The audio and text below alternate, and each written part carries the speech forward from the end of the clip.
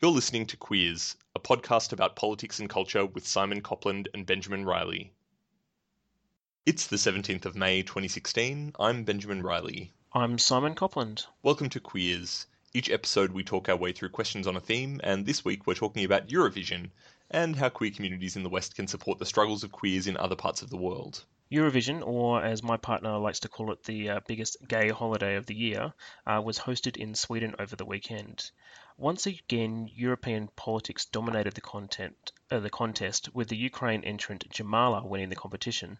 Jamala won with the song 1944, which was about the forced deportation of the Crimean Tatars by the Stalin regime in 1944, as you can guess by the date. Jamala also openly stated that her song was providing commentary on the situation in Crimea today. But it is in the area of queer politics that we want to talk about today. The issue of Russia's anti-gay legislation, that people are probably aware of, reared its head in this year's contest.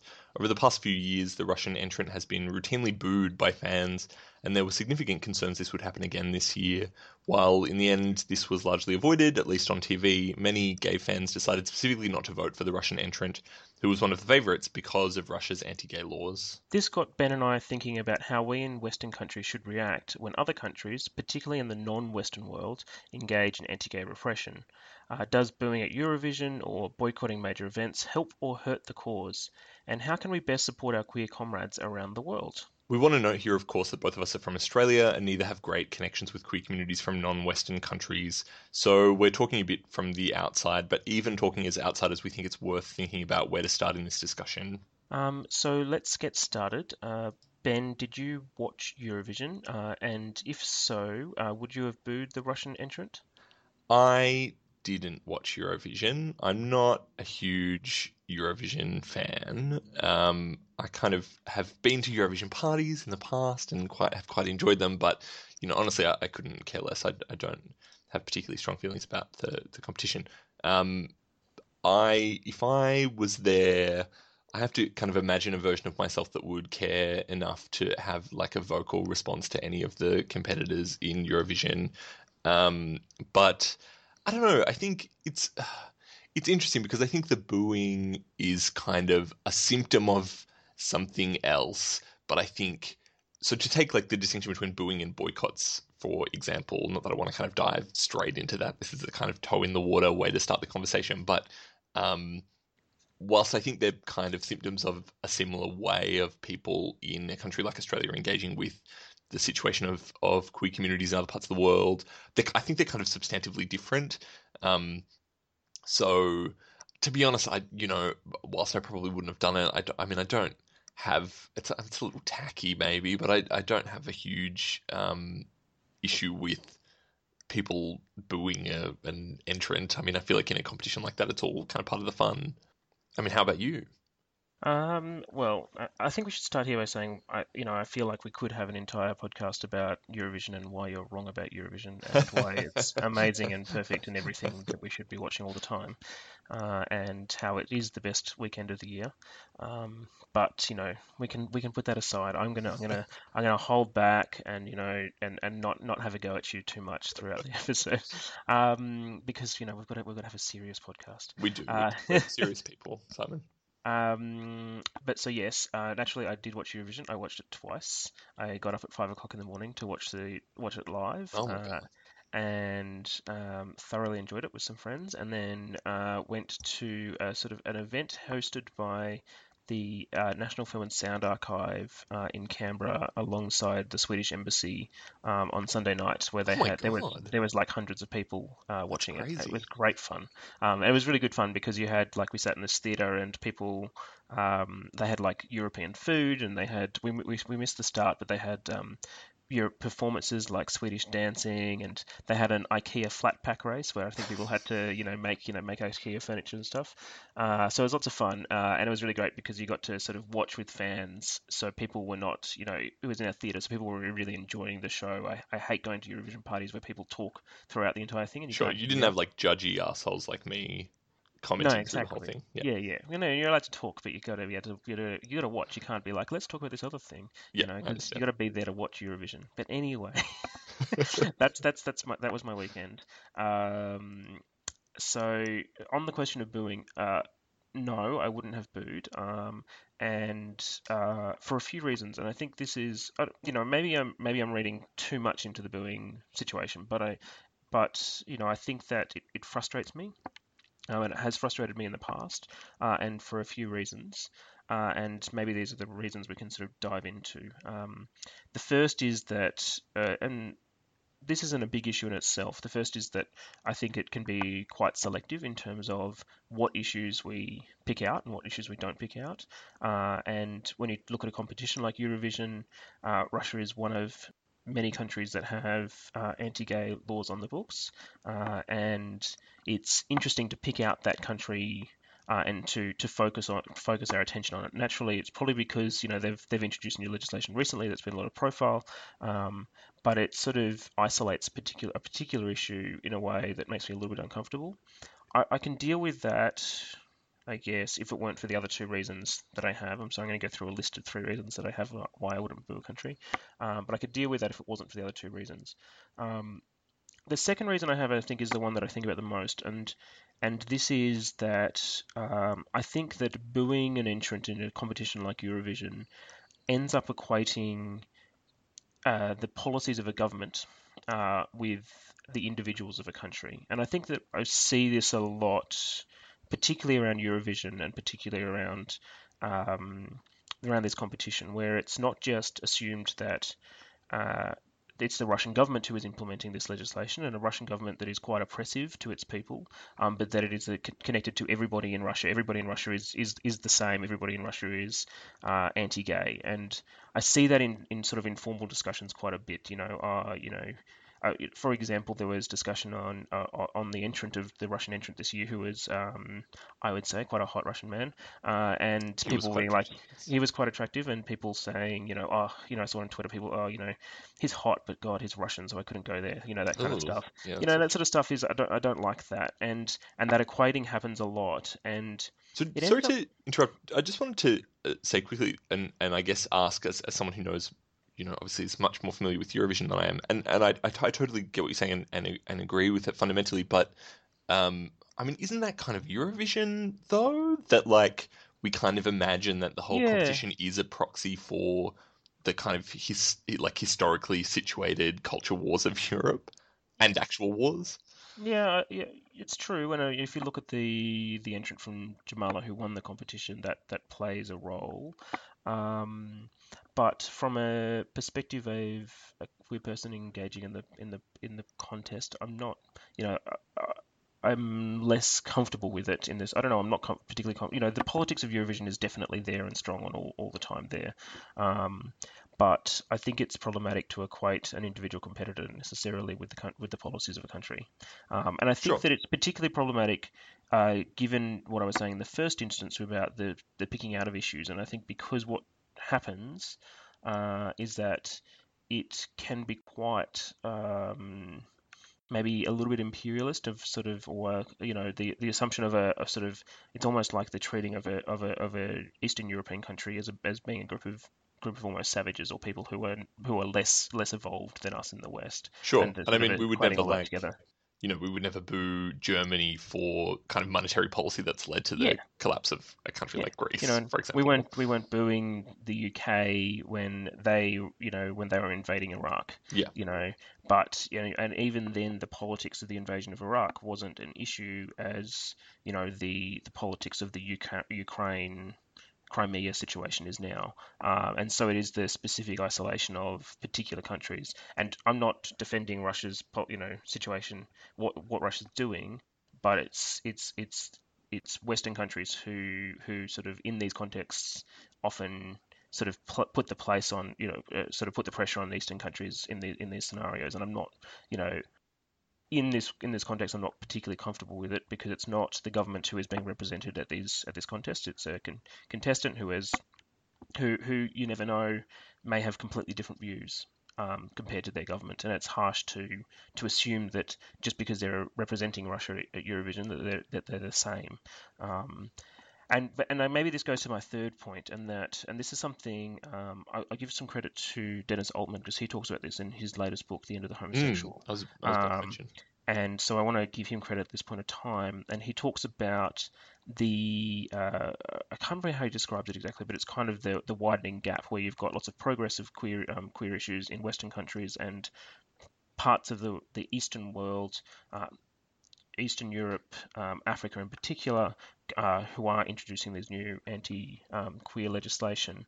And he talks about how we could sort of see this as a lot of these countries see it as reacting to a sort of colonialist era, and they see homosexuality as sort of an imposition of the Western world, and that that if does that make sense? And there's an imposition of the West. It was not something that was ever in their cultural systems, and that what that it's the Western countries trying to impose these socially progressive ideals that don't meet their systems. Totally. I mean, Um, I suppose I should say here that I've spent quite a lot of time in Eastern Europe. yep. I lived in Poland for a while when I was younger.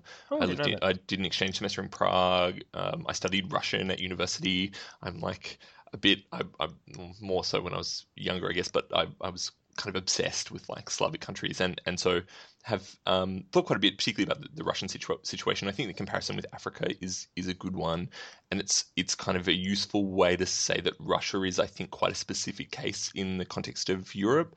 Hmm. Um, I think what you're saying is absolutely right, that the anti-gay stuff that's going, God, it's such a like kind of useless descriptor. The anti-gay stuff that's going on. We should just like, in case people don't know, I mean, what to sort of briefly, I guess, explain that what people are usually referring to is a kind of wave of homophobic policymaking and subsequent kind of violence that's gone on in Russia over the past sort of um, 6, 7 years. Yeah, I Uh, remember that.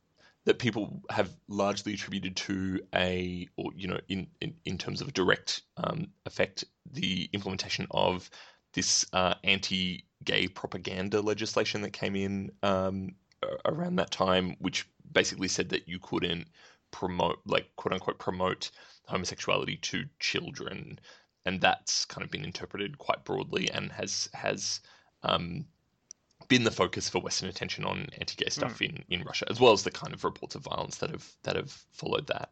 Yeah, And yeah, and increasing reports of violence against gay people in Russia. yes, Yes. um, and yeah, I think that's kind of being outside of the sort of knee-jerk reactions from queer communities that we're talking about now. I think that's widely been interpreted as not even really about queer issues. That it's kind of it's basically about the Russian government trying to increase it, win favor with the Russian people by giving itself a point of distance from Western countries, Mm. by kind of asserting Russian culture and politics as this kind of this different thing that rejects the West, that opposes Western ideals, Yep. and gay rights have just become a symbol of that. Mm. Um, but I suppose the reason I kind of mention it as a unique thing in Europe is because if you look at countries like, say Poland, that's often kind of seen to be quite a homophobic country. There have been huge, I can say without a doubt that it's a less dangerous place to be for queer people now than it was 10 years ago, than it was 15 years ago, 20 years ago, even though Mm. they currently have a government that is very conservative and is doing a lot to, make people worried about this stuff. Things have still been getting better for queer people there, despite that kind of rhetoric. So I think Russia is a kind of special case in Europe. Yep, yep, yep. And I think going back to what you're talking about the reaction against Western values, and I think that this is kind of the risk that we have, in that we have to be careful about how we react to it because, from a Western perspective, we don't want to buy into that very narrative. So trying to um, specifically block boo and block the Russian entrant, for example, at Eurovision, might be seen as, uh, look at the West, they're punishing us for our value system. for the value system that we have, and it actually can reinforce the very narrative that they're building around this anti-gay legislation. And that is a threat, and it's really a difficult one because, naturally, this sort of stuff is stuff that I can see as like a, hey, let's uh, there's this awful legislation that's being implemented. There's this awful amount of violence, and I can totally understand and I can totally feel the desire to do things like boo an entrant at Eurovision. But it's thinking, I guess, about how do we strategically help those queer communities, and is doing that actually going to help, or is it going to reinforce the very message that they're using to implement it, and make it much more difficult for queer communities in Russia who are struggling against this sort of legislation? Totally, and I think that's the point, that regardless of the sort of morality or otherwise of booing an entrant in a competition like Eurovision, you can point to those sort of practical effects. You can, I think, as you just have, make the argument pretty convincingly that that it's doing a disservice to queer communities in Russia. Though I feel like that kind of leads into another topic of discussion, about like us kind of sitting here imagining what is best for queer communities in Russia, which I think is really at the heart of this whole discussion. What would you say to that? Is that something that you've thought about? Like I Yeah, guess the kind of irony of us sitting here imagining what is best or otherwise for these people that we don't really know a great deal about. yeah, exactly. And I think it's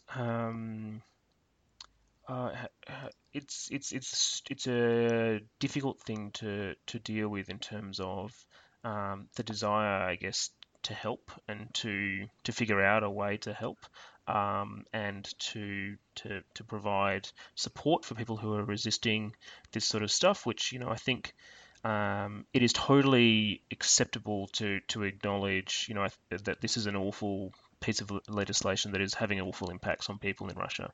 And, I don't sit in that view of where some people sit of, and this is just someone else's, this is just another culture and we can't interfere with other people's culture. Culture is a thing that changes and adapts, and, it is totally acceptable from an outside perspective to say, this is having awful impacts on people in that country, and it's something that we should oppose.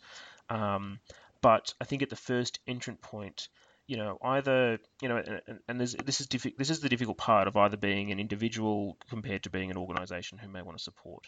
And at the first entrant point, particularly if you're an organization who wants to support this group, um, the first entrant point has to be finding people in that country, and asking how can we support, rather than going in full steam ahead and saying this is what we're going to do to support you. And I think we can often be bad at that, and just assume that what we want is, or what we want, or how we see the issue is the same as how other people see the issue. Um, and that is not always the case. The way that we see sexuality as a whole in the West can be very, very different to how people see it in other countries, and therefore how they might see this sort of legislation that's being implemented. And it's important to have that sensitivity when you're going into an issue like this, because otherwise you can again buy into the very frame that is being used. If we use sort of Western notions of sexuality and homosexuality to try and defeat this sort of stuff, then they can turn around and sort of the conservatives in these places can turn around and say, well, look, this is them using Western ideals to try and them using the Western ideals, they're enforcing the Western ideals of sexuality onto us when that's not what we want as a country. So you've got to be really sensitive to that. And then I guess just naturally, you want to support people on the ground. You don't want to be coming in from the outside to demand this is how it's going to be done. Now, how we deal with that as an individual or someone who goes to Eurovision and wants to boo the Russian entrant, I don't know, and that's a lot more that's much more difficult. For sure. And I wonder whether, I sort of say that, like, I feel like that point about trying to go to these communities and actually ask them what they want is like, cannot be overstated. It's such a kind of, in some, it's more complex than it first appears maybe, but it's on some level such a basic thing. Mm, And so I think fundamental to all of these, to all of this stuff, that starting from a principle of like yeah, actually kind of going, what is the best way that we could support you, just seems like such a um, it's rare that a situation like this can have a kind of rule of thumb, but I just see that as such a clear one in these sorts of instances, and that if you're not doing that, anything that flows from your actions, has the potential to kind of go in bad places, as it does, I guess, if you're consulting with the communities. But at least it's happening on their terms then, or as much as is possible. I was just say a good example of that is this stuff all happened in Russia in the lead up to the Sochi Winter Olympics, which was, God, what year was that? 2014. So a couple of years ago, yeah, 2014. This stuff had all happened in the lead up to that, and I remember at the time I was asked by someone, by the media organisation Mamma Mia, to write an article about whether Australia should boycott the Winter Olympics because of this legislation, and had a bunch of time to do some research about this question. And there were lots of talks about boycotting the Winter Olympics because of this. And I spoke to part of my research. I spoke to the organisation All Out, which is a big sort of gay rights org that's based out of the US, and Yeah. they were doing a lot of campaigning on Russia at the time, and what they said. So I spoke to their director or CEO or whoever was the head of the org. And I was interested because they'd done a lot of campaigning, and I wanted to know how they got to where they got to, and they weren't campaigning for a boycott. And what they said is that they'd spoken to people on the ground, that were working with people on the ground, which was their first point of contact, which made me very happy.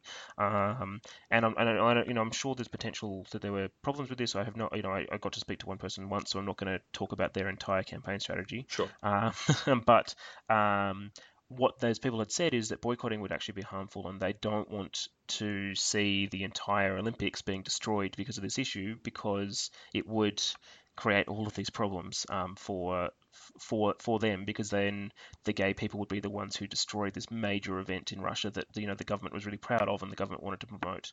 So boycotting was seen as like a potentially disastrous option, because it's destroying the national pride of the country for a year. Mm.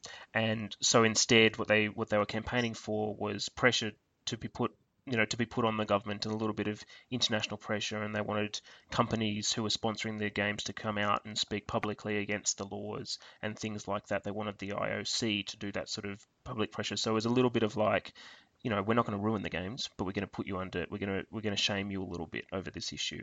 And the strategy discussions that aside, what was good was that they'd recognised there was so much knee-jerk reaction to say we have to boycott the Olympics, we have to boycott the Olympics, whereas queer people in Russia at the time were saying no, don't do that, because that could be really disastrous for us. Totally. And I think, like, regardless of whether or not boycotts are effective, and I tend to think that they're not, often kind of not a good idea. I think we should be kind of skeptical of any sort of a boycott is, as you've just said, often a kind of knee-jerk reaction to these sorts of issues from queer communities in Australia and in countries like Australia. And I think it's maybe interesting to dig into why that might be. And I think, the more, this is me being maybe overly cynical, but I feel like it's um, people go straight to a boycott because it's easy, basically. I think it's, boycotts are often kind of lazy activism. They don't actually require you to do anything. They require you to not do something. They require you to do kind of no real research into anything, and they allow you to sort of change nothing about your life and behavior while feeling good about your kind of moral foundation as someone who is not taking part in these things. And I think they fit kind of neatly into that our kind of what do we call it, our smarmy holy trinity of queer issues, or new kind of gay politics, in the sort of outrage against. I think one of them was outrage against people who do or say something that we don't like in public. Yeah. I think this kind of fits neatly into that, where yeah, all it requires you to do is have an emotional response about something, and that's it.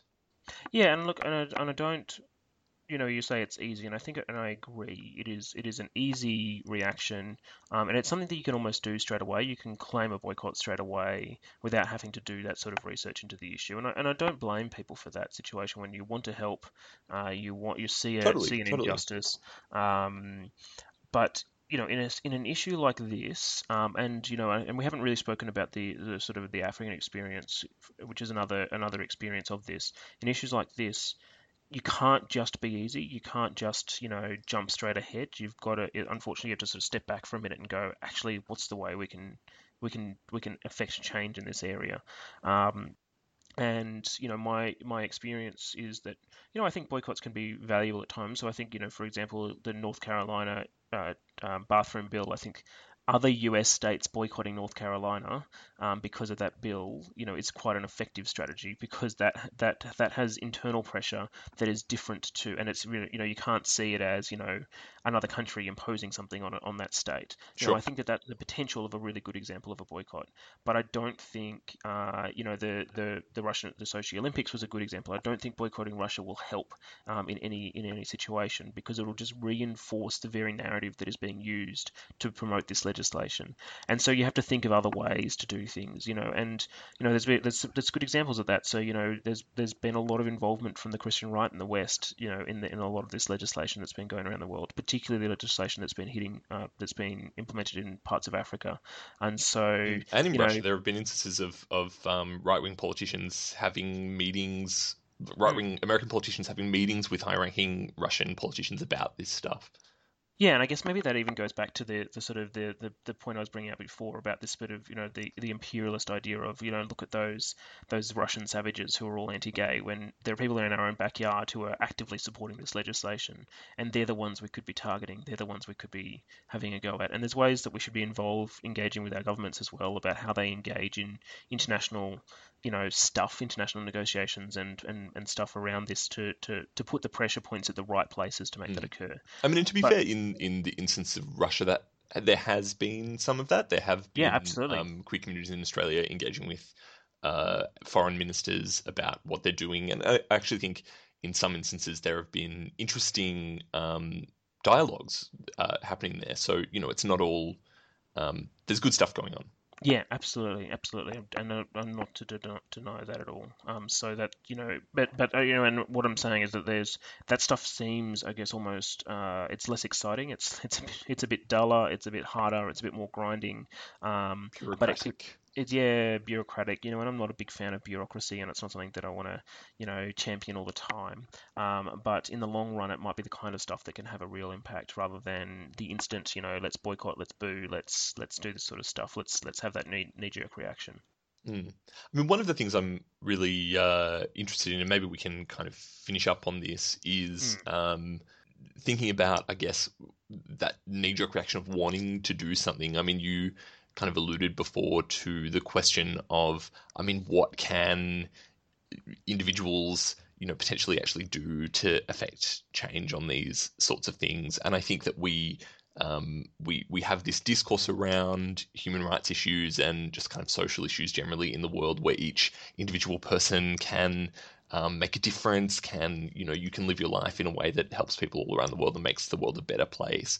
I mean, is there a point, unless you're doing things like, you have the backing of a not-for-profit or a large NGO or a government that allows you to kind of go and work with people on the ground in a place like Russia or wherever to work with communities and try to affect change that way. I mean, is there a point at which a lot of people maybe who want to engage in this stuff, a useful thing to do is to go, well, maybe you can't. Maybe there's actually not much you as an individual can do.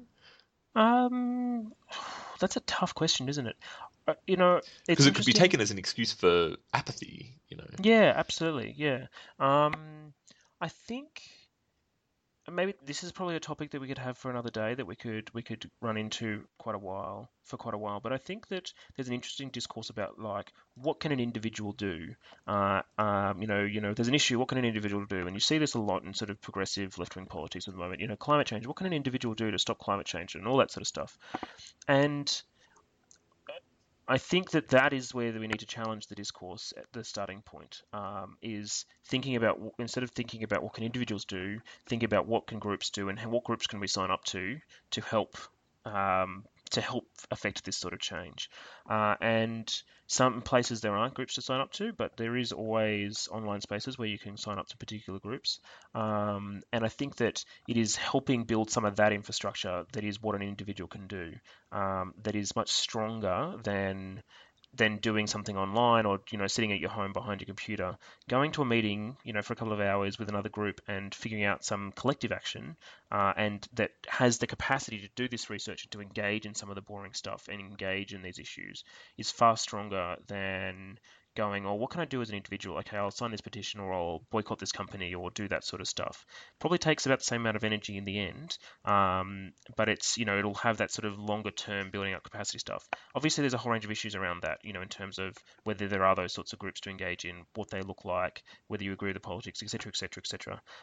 But flipping some of that discourse around what can an individual do, maybe an individual can't do everything if they're isolated from other individuals who want to do that sort of thing. But if we come together as individuals to create collectives, I think that we have a much stronger position to be able to think about this, but also the capacity to engage in the difficult thinking about how we can actually help, rather than going, okay, as an individual, this is my reaction, I'll just do that.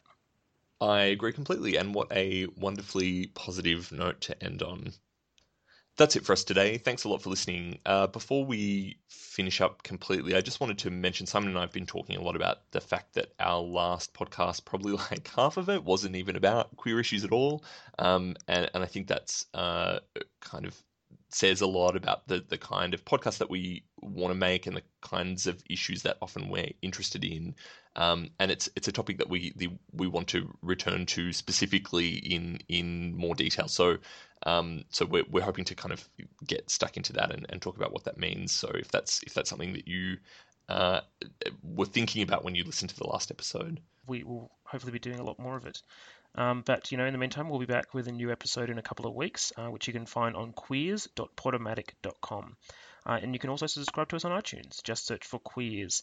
And please leave us a ranking and a review that helps us get up in the charts and helps other people find our podcasts. In the meantime, you can catch me at Simon Copland on Twitter. I'm at Ben C. Riley. Thanks, and see you all next time. Get ahead of postage rate increases this year with Stamps.com. It's like your own personal post office. Sign up with promo code PROGRAM for a 4-week trial plus free postage and a free digital scale. No long-term commitments or contracts. That's Stamps.com, code PROGRAM.